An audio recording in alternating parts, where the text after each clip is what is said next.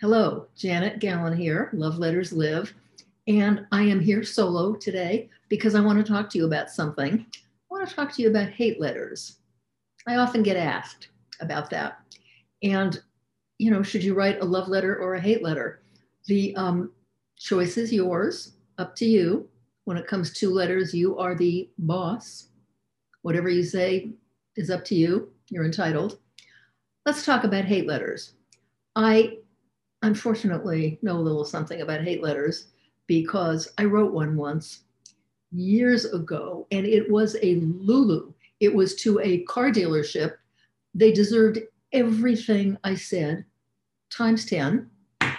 And I just sat there and I wrote it and I wrote it. And it was not just a hate letter, it was 2 pages long.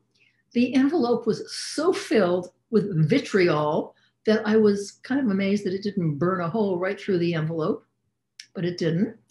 And I know it got to where I sent it. Here's what I think. Actually, here's what I pretty much know. And I want to share it with you if it helps you to make a decision about whether you want to write a hate letter or not. Here's what happens. It was dear, some vile, nasty name that I called the people. I assured them that they just were too awful to live. Whatever I did, it was awful. I recounted every bad thing they did, sprinkling my entire letter with just invectives and anger and and I sent it to the CEO of the company. My mother kind of raised me to think that people think that you kind of you work your way up. No, you start at the top. You work your way down if you have to. Anyway, my letter went to the CEO of this automobile company, and I just ripped his throat out. What I know is that, and I think this is true about hate letters, people who get them, they open the envelope, they get maybe a sentence and a half into the well-deserved poison you're sending them, and they toss it in the wastebasket. They don't read it. They don't read it. I think they come very quickly to the conclusion, not that they've done something terrible, but that you are a maniac and nobody has to pay attention to what you say. That's what I think happens to hate letters. I think that's what happens to hate letters. And we have had a few years now where people have been so angry at politicians. They have been angry at our elected officials. And I think people have written a lot of hate letters. They don't get read. I know they don't get read. They get tossed. Here's what I think. If there's any way that you can take your anger and turn it into some kind of what I'll call love letter, because it's not going to be actual love, but it's going to be something that lets these people know that even though you did this, I know you meant to do your best.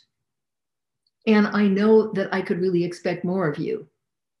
And something short. And to that point, please give me a call at such and such. It's worth a try since they're not reading the hate letter. The other thing about writing a hate letter, which I discovered, is as I was writing it, my stomach was in a knot. My teeth were clenched. I didn't feel good. I felt awful with every sentence of hatred that I put down on this piece of lovely stationery. I felt worse and worse. I did it anyway, and I sent it anyway, as I've just told you. But it felt awful to write it because bad enough that these people were so, what would the word be? I mean, they were just awful. I mean, that'll be the word. They did everything kind of dishonest. They were dishonest. And everything that I categorized about their behavior just made me relive it. What would I want to do that for? It just made me sick to my stomach, is the truth. Writing a love letter, writing a letter of appreciation, even if it's, and you have to be careful that it's not, some kind of a passive aggressive thing. It should be an actual that you think about it and you be able to sympathize with the other person or company and sympathize, yes, and somehow, here's the key, I think, somehow attribute the best to them, the best motivation. You say something that kind of lets them off the hook, because the truth is, when, and I've known this forever and said it a lot, when you have somebody else on the hook, you're on that same hook. That hook isn't a one person thing.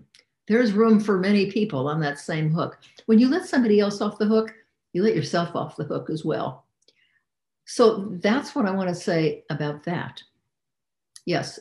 And I've noticed also, I've written to a couple of politicians, and I've actually written to politicians when I've appreciated something they've done, but I learned something.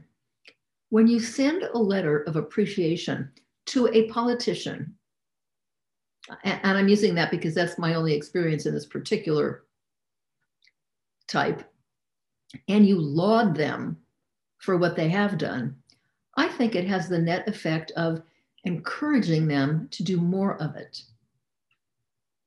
Whereas if you send a letter to a politician you don't like or who has just made a mess of these things,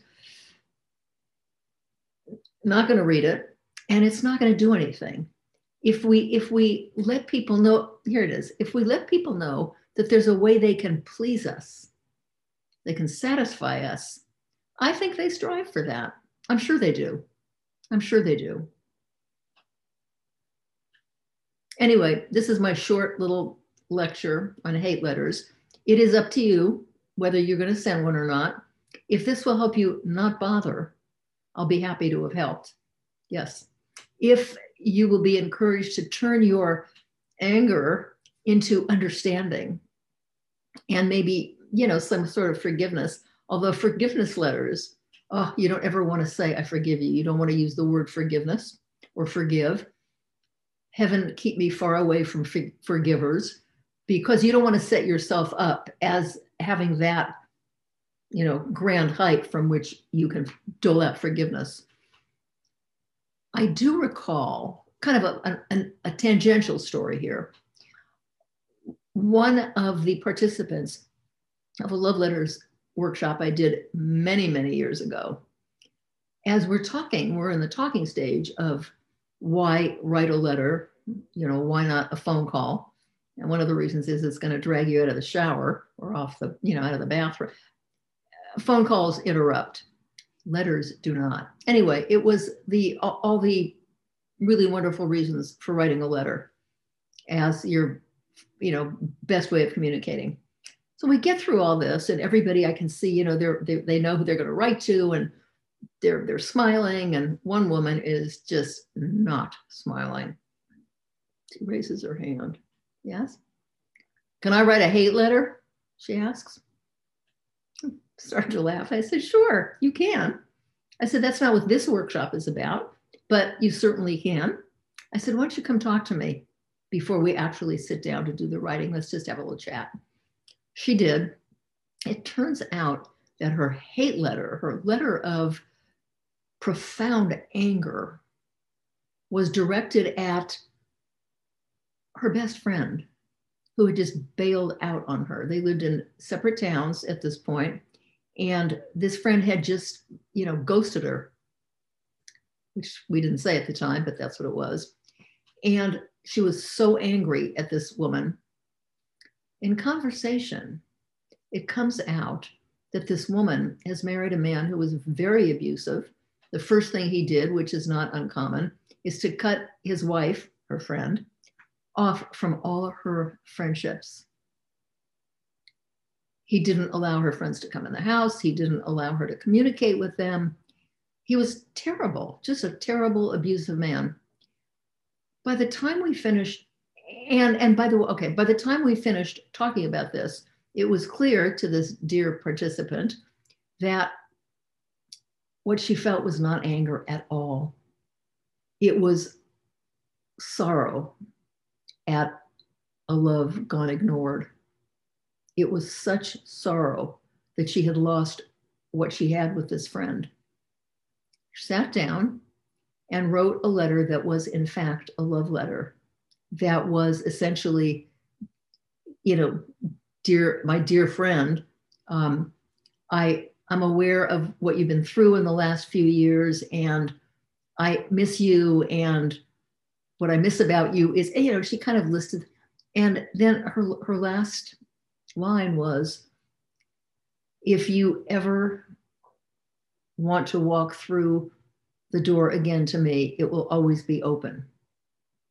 And that was it. And it was a wonderful letter to send. The participant felt wonderful in writing it, which she would not have felt in writing a hate letter, because it wasn't really hate she felt. By the way, it's important to distinguish whether you really feel hate or you feel some other kind of disappointment that is based on love or higher expectations, as you might when you buy a new car from some company that assures you they'll always be there, but then they've gone out of business 3 days later.